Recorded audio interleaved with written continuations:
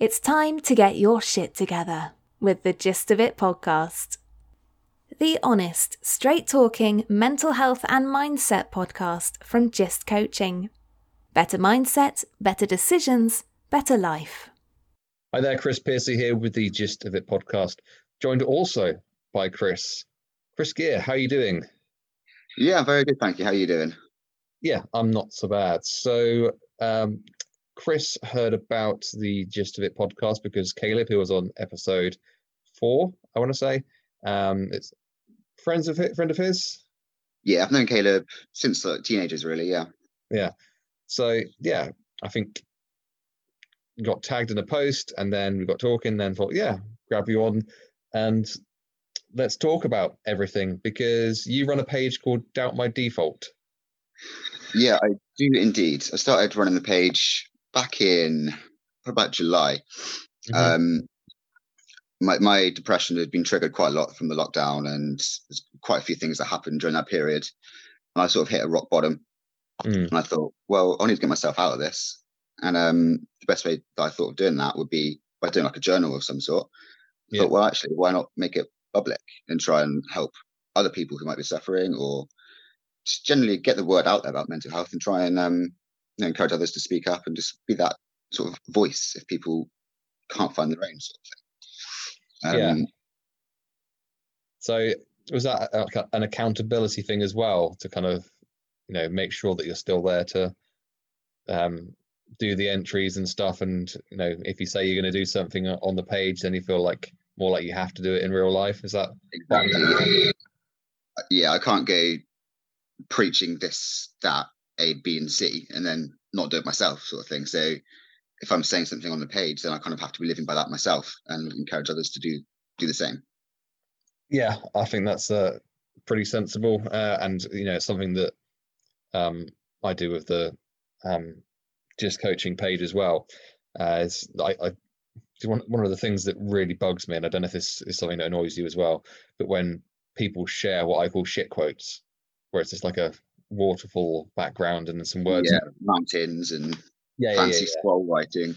Yeah, and then the quote might be good, but then people share it and then don't live by that quote. It's like, what's the point? Yeah, agreed. I did a whole blog which turned into a bit of a rant about the whole thing. I heard. if you put something up, then you should be living by that, because otherwise it's just like almost like virtue signaling or something, which is just plain annoying. Anyway, I've dived down into my own rant again there. So what was it particularly about the lockdown that made things worse for you, do you think? Well, going back to the beginning of March, obviously when it was imposed, at first it was it was good. I was on furlough, so I was getting paid. I had all this time off work, and you could do what you want, whether it was beautiful, have a couple of drinks in the park. You sort of have your life to do what you want to a degree. And then a couple of things happened towards like the second or third month. So first of all, a very close relative of mine has been having a bad time anyway. Ended up in A&E a couple of times with attempted overdoses. Okay. Found out as well that another family member had developed terminal brain cancer. So there's a couple of family things going on, which obviously I took on as well, and it affected me. And I think after a while, not having that routine or that structure of going to work, I don't know, I almost felt, I wake up each day like, why? What am I doing? What have I got? And then after the 3 months or so, the idea of going back to work, I was getting regular updates about getting back into work. I was quite nervous and scared. Because I work in hospitality, so you have to be putting on that brave face for guests day in, day out. No matter how you're feeling, you have to try and be positive and happy and smiley and friendly. And I didn't think I could do that. Yeah. With my depression, a lot of people obviously let it out emotionally through crying or however way you want to deal with it. Myself, I'm not much of a crier. And I think the only time I actually cried this year was going back to work, because I felt so overwhelmed from everything that had been going on. Thought of having to, put on that front again and miss how I'm feeling. just for the sake of customer service in Yeah. quote. And it was tough. It was really tough. But I cracked on with it. I gave it my best shot, and I thought it's not actually that bad. Did I overthink it? Did I overreact it? But yeah, I mean, obviously going back to work, and then that's kind of what led me to starting the page, if I'm honest. So I think sometimes you need to hit rock bottom before you can kind of find the willpower to change, to make that positive change. So yeah, that's when I also started helping myself by reading a couple of self-help books, and the idea of the page sort of came through from that, really. Okay, I'm interested to ask if it's all right. You said about relative of yours having a couple of attempted overdoses. So obviously they're obviously presumably dealing with depression as well. Now, was that a shock to you? Were you aware that this person had issues, or was it? Yeah, I mean, they've been signed off from work since it was end of last year, so coming up a year now, and very much just confined to the house. Didn't want to leave, just didn't have any self-worth, and I guess we always knew that there's issues, but then when it got to that point of hearing, oh shit, like this is, he really is feeling this way, and it was scary. I mean, you kind of feel helpless to a degree because you're not too sure what you can do. Because I mean, one of my recent posts was saying if people are struggling with depression, one of the best things to do if they have to be left alone is just leave them alone. Don't bug them. So you kind of had to make sure that you're there, that stay in contact, like how you're doing, just asking about day-to-day life. But yeah, I think they just kind of felt like they have no reason to be here anymore, and it wouldn't make a difference if they weren't. And it's not a nice feeling knowing that somebody so close to you is feeling that way. Yeah, it's impossibly difficult. It's because obviously you just want to dive in and just help. You want to just dive into the situation and go, what can I do to make this better? Whether it's a partner, whether it's a relative, whether it's a friend, you just want to be there. But the problem is that you can throw yourself into the situation, but then you're just like, well, actually, I don't actually know what to do, because they don't want to be hugged. They don't want to have, it's everyone's depression is so difficult that, it's like trying to unlock a puzzle or something. And the problem also is that they either don't know what they want, or they haven't even worked out themselves what it is that they want. The depression, we tell them, well, I don't even want help, because what's the point, because this is forever. Because depression can so often feel like an absolute forever feeling, because I know that because I've been there myself, and you can sit there and you think, well, what is the point? And it's 100% agree. It's really, really difficult, because you have to struggle put yourself out. Days. Pardon? You struggle to see the prospect of there being better days. Yeah, absolutely. And it from my point of view, my dealings with it from both personal experience as well as helping friends, and from a therapy point of view in terms of helping people, is that all you can do is throw the rope down to them, and it's up to them to pull themselves out of the hole. And it is really, really tough. And then this is one of the reasons that I've started what I've started, and you started what you've started, and why there's other things popping up as well that have been going for a while, where we're just trying to just normalize the whole thing and say, yeah, a bunch of us have also felt really shit and not felt like there's going to be brighter days. But yeah, I felt like that, and now I've got 2 children, and they make every single day worth living, and that can be something you could have in the future, but people don't see past that. Yeah, it's very much like the metaphor of looking down a dark tunnel. It's like, do you see the light at the end? And with depression, I didn't see a light at the end. But you just got to keep walking down that tunnel, and eventually it's there, and you know what you need to do to yourself to be able to reach it. I mean, it's not easy, but there is coping mechanisms, and there is ways to get through it. So where are you at with things now? You said obviously you had hit a kind of a rock bottom where you had to throw yourself back into something which you didn't feel like you could do. So where are you at with your kind of depression and stuff now? Are you finding it easier? You got more into a routine? Yeah, I mean, to a degree. I mean, I wouldn't say that I'm recovered or cured or anything like that. Obviously, I still have my bad days, and but I feel like no. Well, I've had quite a few messages and things from a page of people saying that it's really helped them, and that kind of gave me a good feeling. It made me feel that purpose, like I want to be helping others. Mm. So, you know, after the events of this year, and obviously hospitality, working in that trade for the last 7 or 8 years, um, I've realised that maybe that's not what I want to be doing for my life. Like, do I see myself still doing that in 10 years' time? Like, not really, no. So, with my depression, for helping myself and trying to get through it, I kind of want to help others, which is why I've started doing an online course in regards to mental health. I'm keeping myself focused, making myself even more aware of the subject, and whether it helps my depression or not, that for me isn't the biggest goal. It's helping others, like you said about giving somebody the rope. I want to be that person to try and help people climb that rope, so to speak. So having a better understanding of not just depression, but a whole varieties are the wrong words, but every different style of mental illness. I want to have a basic understanding to be able to help others, so to speak. Yeah, and I think it's really common for therapists, counselors, you know, or hypnotherapists or whatever kind of psychotherapist, no matter what kind of brand of therapist you turn into, it's pretty normal for them to have had issues themselves. And it's this kind of feeling that, yeah, I know how bad this is. I don't want other people to feel this way.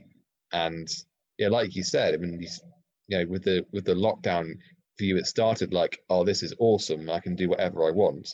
But ultimately, it led you down to this place where you felt like you didn't really have any value because you weren't contributing anything, because you're just this kind of person walking through life having a couple of drinks and, you know, doing what you're doing, but you're not providing anything to society. And I think that that's one of the things that people, I think, miss when they are depressed, is that they don't realize that contribution to the world or to the society or to, you know, life in general is something that can make you feel absolutely incredible. I mean, it really, really is. I mean, it's one of the foundations of having good self-esteem is feeling like you are contributing to something, because that really will elevate the sense of worth within you as well.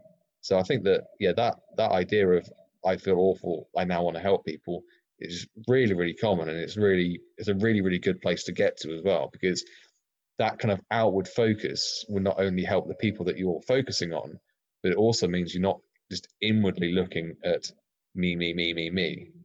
Yeah. Because depression is horrifically selfish. Like it's basically just there asking you to look at yourself and feel shit about yourself. Yeah, pretty much. And there's no outward focus of depression whatsoever, which is why if you can force an outward focus, it can really, really help how you're feeling. So yeah, So what path of, in terms of the course, so doing the course, what sort of path are you finding yourself going down? See, that's something that I have been thinking about. Again, like, I don't know whether I want to be going into like mental health support worker or therapy or like yourself, life coaching. I honestly don't know right now. But I think in a way that's kind of a good thing, because if I set myself right, in 2-3 years' time, I want to be a counselor or a therapist. I've got that in the distance, and I kind of see that as, if you're on like a really, really long road and you see a skyscraper in the distance, that is my goal. If I was just to focus purely on that, I'll put my headphones in, walk down the road until I get there. Whereas by keeping my options open, you know, I'm not putting those headphones in. I'm just walking down the road. I can hear what's going on. I see different things, and you know, you can take little side roads and go somewhere else. You might find something better than what that skyscraper is for you. Yeah. So it's very much a case of I'm just one step at a time. I'm going to do this course, and then whether that leads me on to a different course or I get an idea as to a particular area that I want to go into, then I can. So in answer of your question, at the moment I don't know where it's going to take me, but I'm excited as to the possibilities of the doors that it could open. Yeah, it's interesting you should say that, actually, because obviously I was a performer, I was a magician, then I found hypnosis as a performance thing. Caleb can tell you all about that. And then I fell into thinking, oh, this is pretty powerful, this hypnosis stuff. You're getting people to forget their name, you're getting people to get their hand stuck to their head or whatever. And then from that, I went, well, this is so powerful that I should be using it for more good than just, entertainment. Yeah.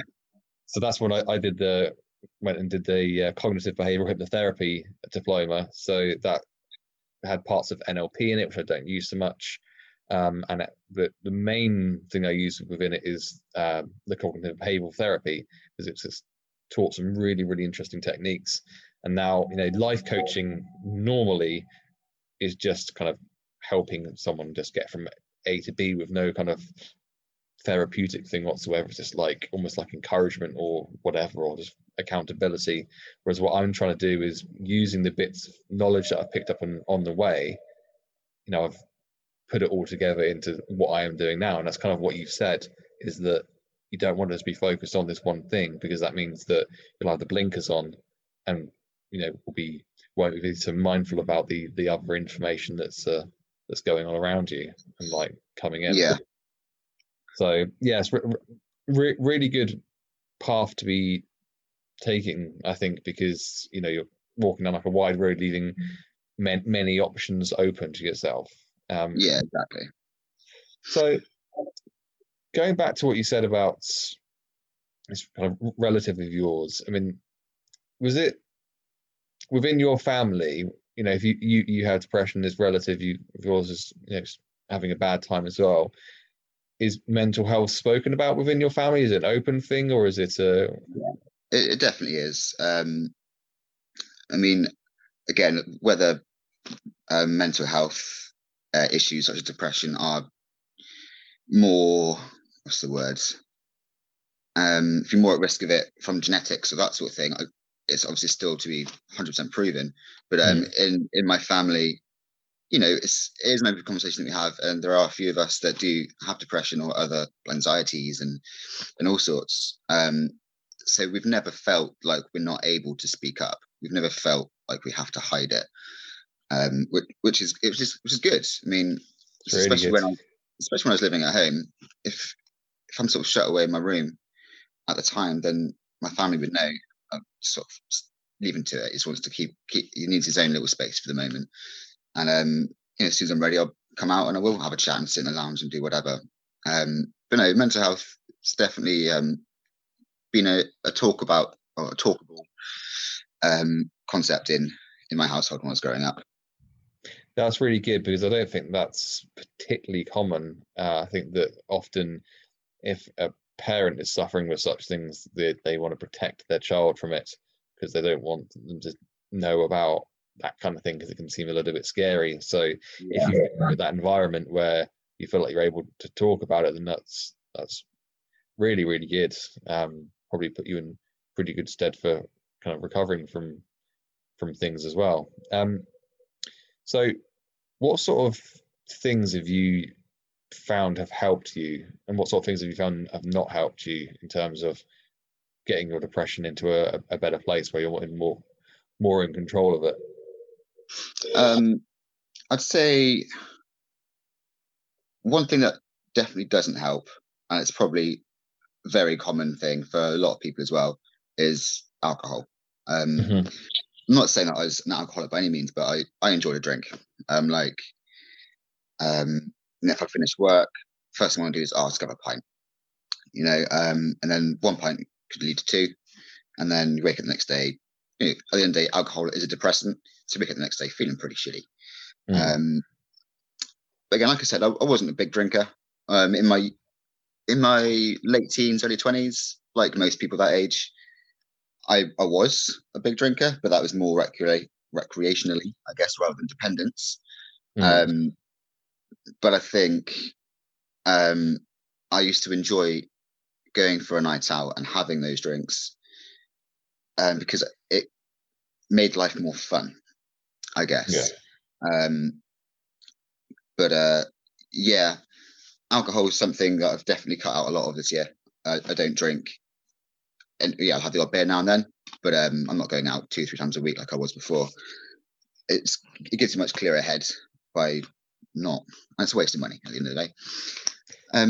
So was that like a conscious decision to kind of cut that out, or was that just a natural progression as you got older? Yeah, natural progression, I think. Again, I'm 31 now, and I guess a year or two ago, I was still living my life like I was an 18-year-old. You know, I'd still be going out for nights out quite often. Yeah. And again, like I said, I think that might have been purely because of the enjoyment factor of it. Obviously, the social side, so you're seeing your friends, you're having a good laugh, and life is good, essentially. So in a way, that kind of anything else that's going on in your life, I'm not saying you forget about it, but it sort of pushes it to one side and you focus on the night and having a good time. But I mean, yeah, I know a lot of people this year, especially with the lockdown, have started drinking a bit more because they've got more time on their hands and they think, you know, got nothing to go out for, why not have a few drinks? But I think that's quite a dangerous path. Yeah, for sure. You know, especially with the increase at the moment of mental health issues, alcoholism and substance abuse is not the answer at the end of the day. But anyway, going back to your question, so obviously alcohol didn't help to a degree. And I found that. Do you think that were you trying to use it as a way of distracting yourself from your problems, like during your 20s then? I wouldn't say as such as a way of distracting myself. I think the main way that I distracted myself was by playing video games. You know, because you're in control of this different character, you're in a different world, and you're living in that world. You're not living in your own. Yeah. So video games for me was a big part actually of coping mechanism, I guess, with my depression. You sort of take yourself away from reality and you just get absorbed into a different world. But again, yeah, speaking of which, that's something else this year as well that I haven't been doing as much, especially since going back to work. You know, on my days off now, I do some reading, I watch some TED Talks, just trying to educate myself, I guess. And that's helped me a lot. Self-education and making yourself more aware of what's going on, not only in your head, but just in life and society in general. Getting a different viewpoint is really interesting, and it's opened my eyes quite a lot. Hence why, you know, I've started running the page essentially. So I'm interested to know, you said you kind of started to educate yourself a bit more on, you know, said you've been reading some self-help books. Has there been any real kind of mic drop moments where you just had like moments of clarity, like things that you've read are like, holy shit, that? Have you had any moments where your eyes have just opened and gone, something fires in your brain? Yeah. To a degree, yeah. I mean, I think one thing, well, obviously the name of my page is Doubt My Default, and there's an asking about where that came from. Yeah, well, here we go. I preempted your question.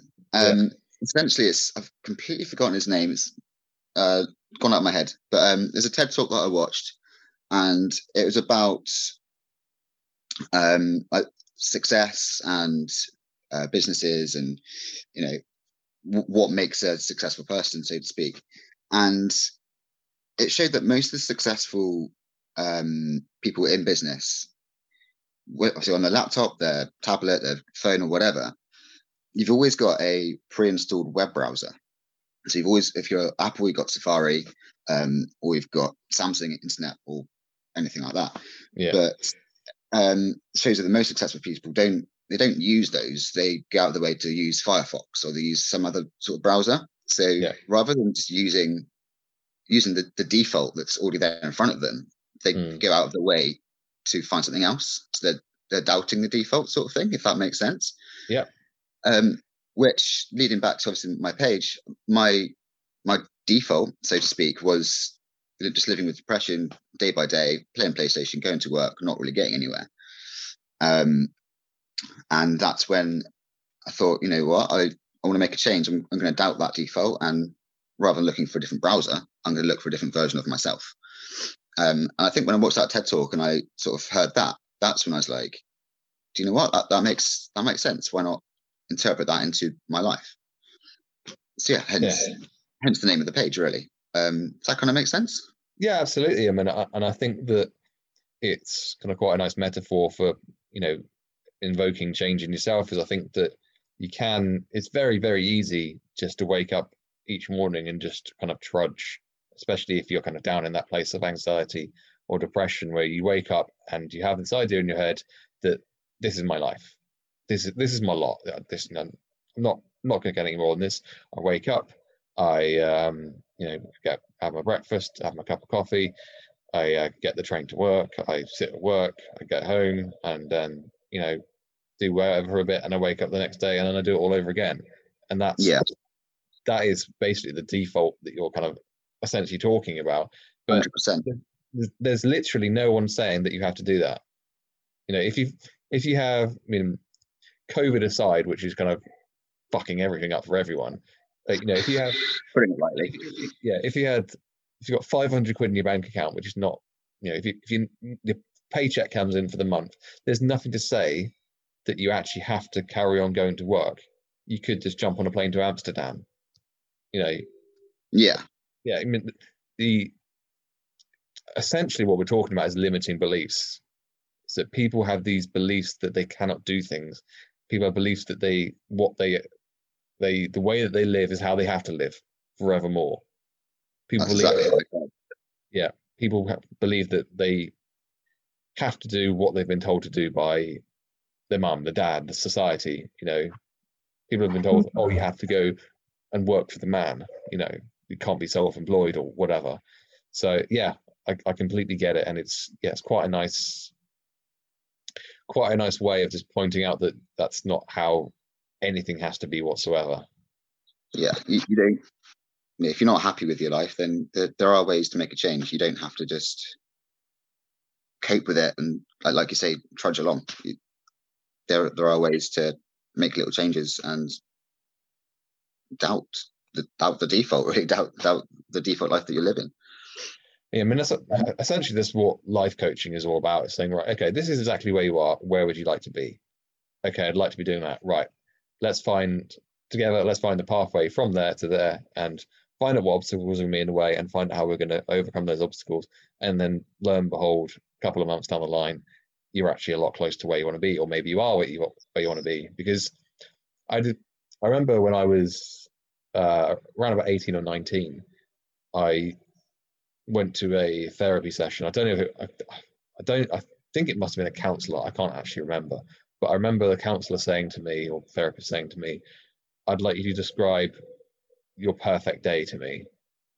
And I was like, if anything can happen. And she was like, yeah, describe your perfect day. And I went through and described this day, and with the exception of a couple of things, like driving a Ford Mustang 67, with the exception of that and one other thing, I can't remember exactly what it was such an achievable day. It was not something that was just like, yeah, I'm going to wake up and all of a sudden I'm in Vegas and then I put some money in, whatever. It was not. And most people's idea of something that's amazing or perfect or whatever isn't actually that far away. It's just that they trudge, as we've said, they get caught in this kind of rut, caught in this default where they have to do whatever. Whereas that perfect that they say would make them feel amazing is actually just kind of 4 or 5 small decisions away. It should be as simple as, yeah, I want to spend some time with some friends I haven't seen for a while. Well, call them then. Yeah. That's a really good point. I like that. Yeah. So what describe your perfect day? Cool. Right. Now go and make it happen, because it's probably not like having sex with Scarlett Johansson all day. It's probably not what I mean, that might be what your brain thinks for a bit, but in terms of what you actually want, in terms of a perfect day, that might not probably be a part of it. Maybe it is. You see what I'm saying? Yeah. I mean, I think a lot of people, that like going through the idea of a perfect day, a lot of people, they probably would think, do you know what? Yeah, I want to wake up in Vegas. I want to travel the world and stuff. But you can't do that in a day. Like the simplest little thing is spending some time with your friends, with your family, just generally having a laugh. And I think perfect day is a day filled with happiness. And to achieve happiness, I feel like people are always trying to, what's the word? They're always searching for it when actually sometimes it is just there right in front of them. Yeah. And I think as society, we're always being pushed to just try and go higher and higher and do more, in search of finding your nirvana, your perfect place. But like you say, it doesn't have to be as far away as what your mind is telling you that it is. It doesn't have to be hard to get there. Yeah, I mean, I'm a firm believer that, and I've said this quite a few times already, that gratitude is the pathway to being content. If you just, trying to find the perfect place to be, well, try looking down at your own feet, and it's probably about there. I have people finding out that I'm a life coach and say, can you make me rich? Why do you want to be rich? So I've got money, I can buy everything that I want. Okay, why do you want to buy everything that you want? Oh, so I've got all of these things. Okay, how are they going to make you happy? And you go down this thing, and ultimately you find out that it's kind of like being a really fucking annoying 3-year-old that goes, why? And if you keep asking that why when you're actually talking to someone about what they want in life, you actually get drilled down to them actually want something really, really simple. And it's not about being rich, and it's not about having loads of money, and it's not about, people, being around them thinking they're amazing, whatever. It kind of comes down to something simple, like you said, like, just because I want to do cool stuff with my friends. Okay, well, you can do that without being really rich, and it'd be a hell of a lot less effort than going through the whole process you'd have to be in order to become rich, and all the energy and everything you have to put in. You can just pick up the phone and call your mate. I'm kind of simplifying it, but you get what I mean. Yeah, no, 100%. I think a lot of people, that they see their life goal as having a nice big house, a nice car, just the generic shit that everybody says that they want in life. Yeah. But you don't need that to be happy. Like, if you're pinning your happiness in life on gaining those things, so does that mean that if you don't get them, you're not happy? Yeah. It's not the case at all. It's gratitude is the importance. Well, the thing I always point out to people is, like, let's say you get your nice house and you get your nice car. Like, if you've gone into the mindset that those things are going to make you happy, once you've got them, your mind's going to feel pretty empty, because, like, well, I don't know what I want now because I've got these things. And then ultimately you go, well, I guess I want to get a slightly bigger house, and then I want to get a slightly better car, and then maybe and then you get there, and then you just come. It's referred to as the hedonistic treadmill, where you just, like, you're there running on the spot with all these, and you're kind of running after all these good things, and then you get them, but then you're on the treadmill, so you've got to keep running because you've put your happiness is reliant on getting these things, so that once you've got them, you don't then have value, you don't place value on them, because it was the act of achieving them that was the thing. So that then, to feel good, you then have to keep running on the spot to then achieve them, to get the feeling that's to get them again. Whereas it's better to just be, if you can desire what you've already got, then you're going to be putting yourself in the best possible place to feel happy in life. Yeah, I mean, drop. Bam, over, finished. But I think money is the root of all evil, essentially. I think people base their value of happiness on money. Like, people always say they want to win the lottery.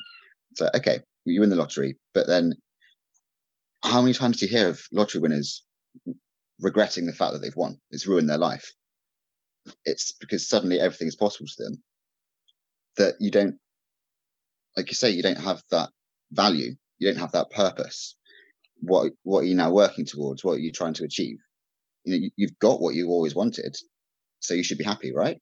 But 9 times out of 10, no, they're not happy and they wish they never had it.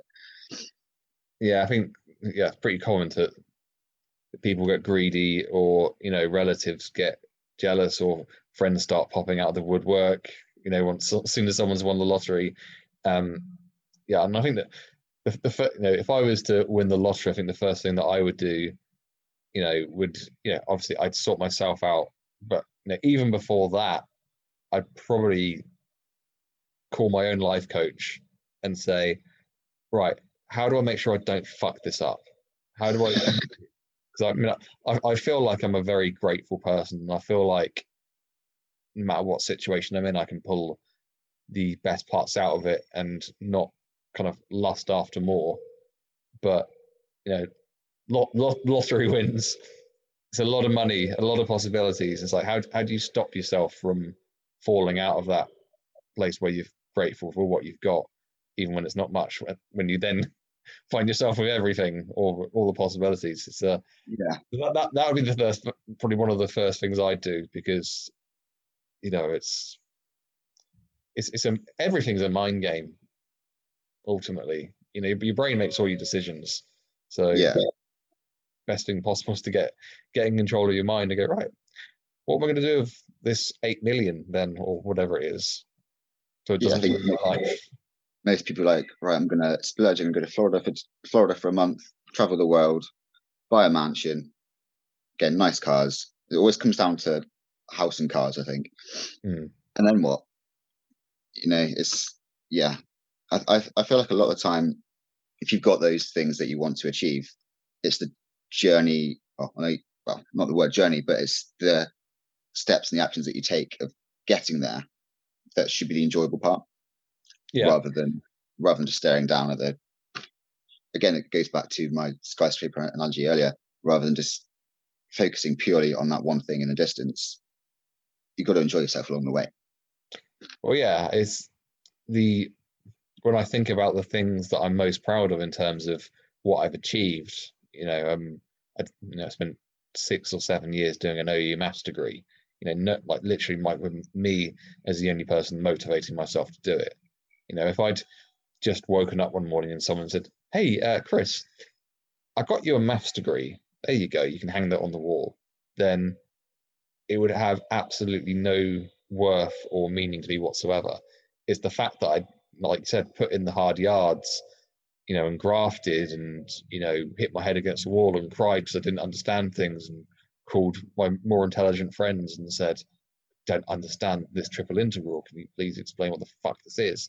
It's the fact that I've gone through that process that makes it so much more valuable. And the same with the other things, like my children, and like that. It is that process, that the fact that you've gone through something in order to achieve it makes it that much more valuable, because just going, oh, here's a car that you just got because you bought a ticket for the lottery, completely different value on it compared to, I worked 3 years of my life putting away just what I could afford to put away just so I could get this car. That value it a lot more, so much more to you, because it's been grafted for. Yes, you have that deeper feeling of accomplishment, essentially. And I think, again, it might be going down a little bit of a tangent here, but when you are scrolling through social media or whatever, and you see these rich kids out in America or whatever, who have been born into a rich family, they've never had to work a day in their life, they've got all this money, they've got these houses, got these cars, got these swimming pools, got everything that they need or could possibly want. they don't value that in the same way as people who are working their asses off to try and afford them would value them. And I think there's a direct correlation with the rise of social media and rates of depression. And I think that is, this contributes to it to a degree, because you've got people, especially younger people, scrolling through their news feeds, and they're seeing all these people, all these kids who've been born into rich families, they've got everything they could ever need, and then they see it. Well, that's their goal in life now. They want to achieve that, but it's not as easily possible for them. And they're just looking at the ideal life, and they want the ideal life, but it's not always what is in. What's the word? It's not always what they're looking at. They need to value what they've actually got themselves. Yeah. Does it kind of see where I'm coming from with that? Yeah, absolutely. I mean, I think the social media is pretty dangerous, because if you are in that situation where you've been born into money and you have whatever you want, that fair play to you, whatever. And then you put the photo of you kind of sprawled out on a Lamborghini with hot bitches either side of you, whatever. You put that's what you put that on social media, and that's what you want the universe to see, and that's how you want to be seen by people. And then people see that, who are never going to achieve that sort of thing, and go, I want that kind of life. But ultimately, they don't even know what that life is, because it's the kind of classic film character kind of stereotype. One that comes to mind at the moment is Flash from Spider-Man. How kind of rich kid got the car, popular in school or whatever, but you kind of ultimately find out he's not very happy, and he doesn't actually get to see his daddy because daddy's working all the time to get all the money, and he's kind of quite a stereotypical character. And I wouldn't be surprised if that stereotype is actually much closer to reality for a lot of people, because whether you're rich, whether you're poor, whether you're kind of in the middle or whatever, most people ultimately just want love and support from the people that are around them. And if they haven't got their dad around or their mum around because they're busy working, earning all the money that their kid is spending, then they're probably not going to be very happy, even though they've got all of that stuff, because the Lamborghini and the hot bitches and the swimming pool doesn't provide love and support in the way that they want. So when you see that picture on social media, you're not looking at real life. You're not looking at a full picture. You're just looking at some guy on a Lamborghini with two hot bitches, for example. It's just a snapshot of their life, and they're only going to post the good times. They're not going to post them, sat in their mansion all on their own, watching a crappy movie in their, I don't know, £2,000 jogging bottoms. Yeah. They're not going to post their shit times. They're only going to post the good times. And yeah, absolutely. I mean, I quite like, and I wish I had more. Do you remember the thing that was a while back, the kind of no makeup selfie thing that some women were doing? Yeah, I remember that. Yeah, that sort of thing should be like a weekly, like you have to do that kind of thing. Like, so that once a week, Kim Kardashian has to like post a photo of herself at the moment she wakes up, and like the sheets are stuck to her face and her hair's like there, she's got drool, just to go, yeah, I've got this perfect life and everything, all this money and Kanye and everything else. Yeah, but I still wake up sometimes with a bit of drool down my face, and yada yada yada. I'm still human. I'm still human. Should be some sort of average thing you have to put where you have to kind of prove that you're human as well, because I would not even be surprised to find out, and bearing in mind I know nothing about the Kardashians whatsoever, but I would not be surprised at all if Kim Kardashian didn't even let Kanye see her until she's done her makeup. I wouldn't be surprised. I mean, I could be completely wrong. No, it wouldn't surprise me in the slightest either, actually, thinking about it. Weird thing to say, but yeah, so social media is, on Liam's episode, I don't know if you've listened to that one, we kind of dived into that. He's saying that when he was in Australia, he was in kind of this really beautiful place, and there's an amazing waterfall, and these girls just there getting annoyed that their hair's not right for the selfie for Instagram in front of this waterfall, when it better be just to kind of put your fucking phone down and just sit and watch the waterfall for an hour and just enjoy it for what you want. Enjoy it. Why the hell have you come here just to take a selfie, just to say I'm here, when you're having a shit time because you're worrying about your selfie? Fuck off. Yeah. Fuck off. Yeah. Like you say, social media is, again, I did listen to Liam's episode, and I agree wholeheartedly. But with the, I don't know. Again, I know that he asked you this question, but have you watched The Social Dilemma on Netflix? Have you watched it yet? I haven't. I still haven't watched it yet. No. No, you need to. It's again, anybody else listening to this as well. It's eye-opening and it is terrifying. It's brilliant. Don't get me wrong, but Give me a 30-second synopsis of why it's so eye-opening and brilliant and terrifying. Well, basically, there's a lot of interviews with top execs who used to be in Facebook, Twitter, Google, whatever, and they were earning a lot of money, but then towards the end of it, they realized the monster that they created and what the damage that it's making to society. And they're like, you know what? I'm out. And they gave up all that money and that lifestyle because they felt morally wrong doing what they were doing. I mean, your phone, your Facebook profile, everything knows more about you than you know about yourself. And I think there's one main thing that I took away from it. And if you think of people as users, there's only 2 times in life that people are described as a user. First of all, it's with drugs. Second of all is Facebook or Twitter. They describe their customers, inverted comments, as users. And I think enough said. Yeah, that's 2 letters away from abusers. So yeah, I have a real love-hate relationship with Facebook and Instagram, because it's incredibly useful for keeping in contact with people. It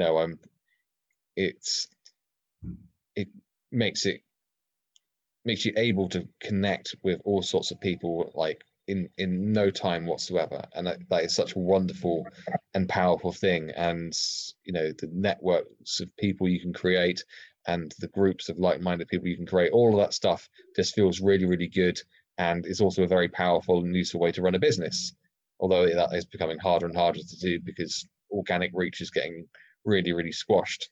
But yeah, on the other hand, I'm very acutely aware, having run Facebook ads, just how much I run Facebook ads for my wedding business before, and I've run it for other things as well.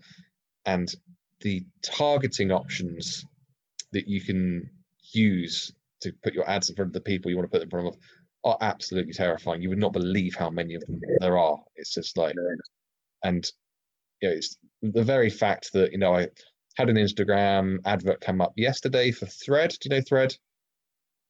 Doesn't ring a bell. So basically, it's a it's like a middleman for clothing stores. Basically, he says, right, we want to create you a look, and you go, right, I like these pictures, this, and this. So what's your budget? And you go, my budget's this. And he goes, okay, we'll compile a list of different clothes you might be interested in. So they don't sell the clothes themselves, but they basically go, right, here's these options from Top Man, here's the options from whatever.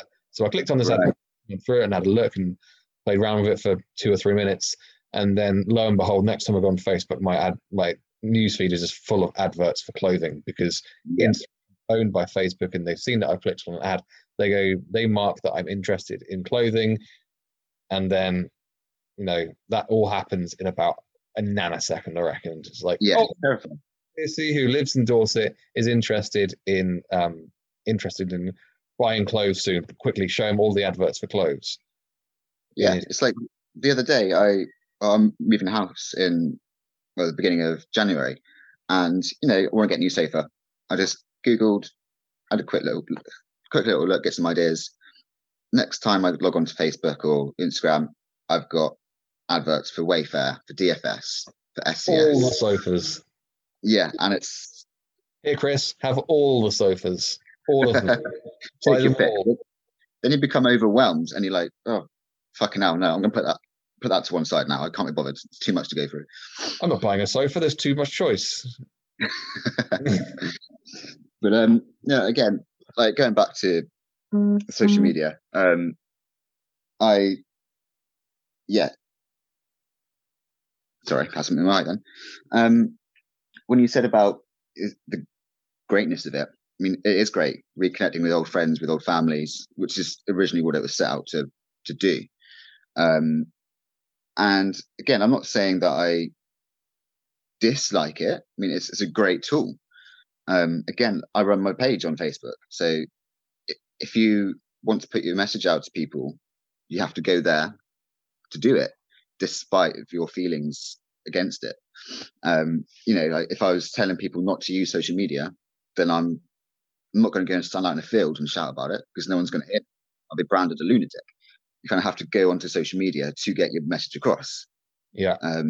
It's got such a heavy weight or reliance on our world at the moment. Think of all the riots and the protests and stuff. Again, they're done through social media. They're organized through social media. Okay, I'm starting to go down like a conspiracy theorist route now, which I'm not intending to do. But no, I think people become so addicted to their phones that you mind-numbingly scroll and scroll and scroll, and you're not really benefiting from it. Again, it's you're a user. You get addicted to it. I mean, how often? I mean, I've caught myself doing it. How often do you scroll through on Facebook, put your phone down, start watching some of your program on TV? 20 seconds later, without even realizing you've got your phone in your hand again. I wonder if anything's changed in the world in the last 20 seconds. I'd better scroll through for 5 minutes and just check. Yeah. I mean, one other thing that was on the Social Dilemma is there was this. There's an ongoing story about actors in it as well, and there's a family dinner. They all want to sit down and actually spend some time as a family, so no phones at the table, and they put their phones in a timed locked box for an hour, so nobody can use their phone for an hour, and then they hear a notification sound on the phone, but they can't get to it. And as soon as you hear that notification, you need to know what it is. Your mind is solely thinking of your phone and what we're missing out on, what's going on.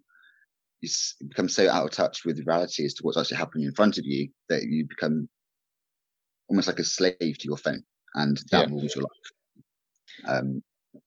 Yeah, that's the end of my little social media spiel, I think, because I'm starting to get myself into a little bit of a conspiracy theorist trap. Well, I'm not sure about that per se, but I think you're just, you're hitting the nail on the head that it is such a powerful and useful tool that it's almost impossible to not then use it, even if you don't really like it, like you are and kind of like I am. But yeah, I'm trying to get a more healthy relationship with my phone. But still, I watched a film with my daughters last night, and I had people messaging me, for the first kind of start of the film, and I was kind of messaging them back, and I'm thinking, I just want to watch this film actually. And eventually, I just went, right, you know what? I just put my phone down, like where I couldn't reach it, and it's made sure that I was fully present for me, fully present for my daughters, and enjoyed watching the film as well. Actually taking that in properly, because that I'm trying to make it where I pick up my phone and do something only if I've actually got a purpose for doing it. I find that I'm picking it up just for the sake of picking it up. I'll kind of grab that thought and go, no, what can I be doing instead? What's a better thing to be doing at this moment in time? And just really trying to be cognizant with that. And if I do find myself just scrolling, I go, why am I just scrolling? And put it down. And again, find myself something else to do. But it's hard because we've got all of the information in the known world at our fingertips if we want it, but then we still just scroll. And it's just like, in the amount of time you spent scrolling in the last 2 years, you probably could have learned a lot of stuff about quantum entanglement, or about anything, the Bernoulli effect. You're spending 800 quid on a new phone just for your thumb to be scrolling up and down the screen. Of course, you spend 800 quid. You want your phone, your thumb to be comfortable when you're scrolling. You want it to be a nice scrolling action. I wonder how long it's going to take until they design phones where it's got the little groove at the bottom of the phone to rest your little finger in. Yeah, not very far away. There we go, Apple. It's funny that you should mention about that kind of spending all that money. I remember there was something on a Family Guy episode, and I think must have been about 8, 9, 10 years ago. And I think Quagmire was buying a new phone, or Joe might have been, and just and Peter said, "Oh, what do you think of that one?" It's like, "Oh, I don't know if I'm happy with looking at this phone every 30 seconds for the rest of my life or not." And it's just so true that you just put it down 30 seconds later. Like, there we go. Exactly. Quite often sorry, carry on. So quite often you pick it up, and if you've looked through Facebook or you look through Instagram, quite often I find myself doing it as well. I'm guilty of it. I'll unlock my phone and I'll just stare at it, and it's like, well, actually, no, I've got no emails. I've got none of this. I've got none of that. I don't need to check this. Why am I even looking at my phone? Why is it in my hand? Can't say I do that. You got a problem, man. You weirdo. Maybe I have. No, but I think I wouldn't be surprised if that's pretty common. If people just waiting for life to happen, and then kind of thinking that life is here when it's all around. Literally everywhere else apart from there. Yeah. Interesting indeed. So you said about, it's going to jump back to something we were talking about a little while ago.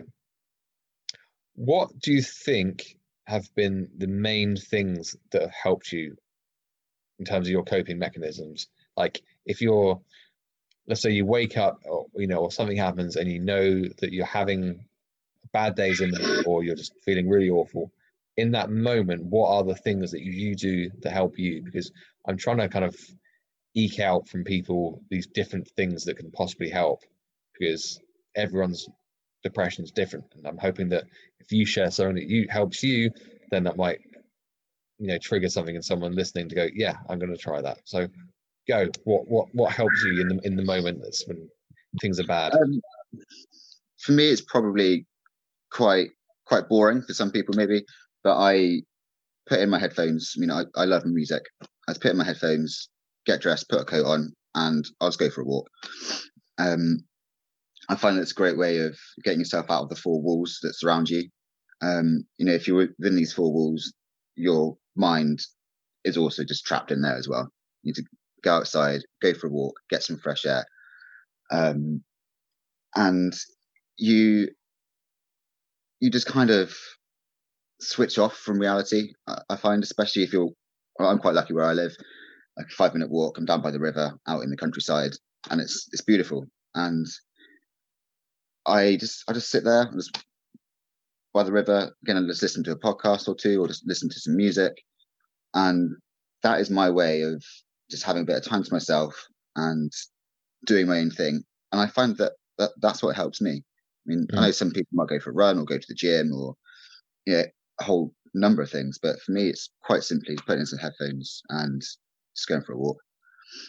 Well, like I said, everyone's depression is different, and therefore the thing that's going to help people is going to be completely different as well. So I think that's a good thing to do. If you're getting up and getting active, that's going to get some endorphins going, and like you said, like escapism and putting yourself literally in a different place can only kind of help you put your brain in a different place as well. So thank you for sharing that. So if people want to find out about Doubt My Default, where can they go to do that? So Facebook mainly. I do have an Instagram, but I don't use that as much. But Facebook, it's just Doubt My Default with no spaces, because I'm edgy like that, I guess. Edgy. And yeah, so that's where you can find me at the moment. Like I said, I've only been doing it about 4 or 5 months, so things may expand in the near future. Who knows? Yeah, for those of you who might be asking what sort of thing am I doing, I wouldn't quite know how to put it myself. I mean, it's not quite a blog. It's not quite self-help. It's not just purely raising awareness. It's just a whole mishmash of things that go through my head. I'm putting it out there and trying to help people, raising awareness. And everything mainly about depression at the moment until I learn more about other things. But yeah, Facebook, down my default, no spaces. And yeah, that's where you can find me. Fantastic. Yeah, from what the things that I've seen on it, it feels an awful lot like someone who's going through an experience, sharing not just their own thoughts on the experience, but then the things that then surround that as a greater thing in a way that's put out there to try and make it less stigmatized and make it the whole thing more relatable to people reading it. That's how I've kind of interpreted what I've seen. Yeah, I think that's pretty much the nail on the head, really. Again, I think the main focus, it wasn't to begin with, but the main focus now is generally raising awareness and trying to break down that stigma of mental health, because I think so many people suffer and they feel like opening up or talking about it is going to make them appear to be weak or they'll be judged, which I think is not disgusting, but it's not a healthy way to look at it. I think actually finding the courage to actually speak up, that is a strength. It's not a weakness. And yeah, a lot of things I share are things that I've learned and it's kind of helped me, and things that maybe other people should try. If you're suffering yourself, then read a couple of things and think, what, I'm going to try that.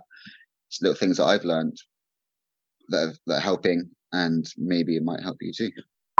If you'd like help boosting your self-esteem, then head to bit.ly/gist self-esteem, where you can read all about self-esteem and download your free self-esteem boosting checklist. Thanks for tuning in to the Gist of It podcast. Enjoyed today's episode? Then give us a rating and hit subscribe.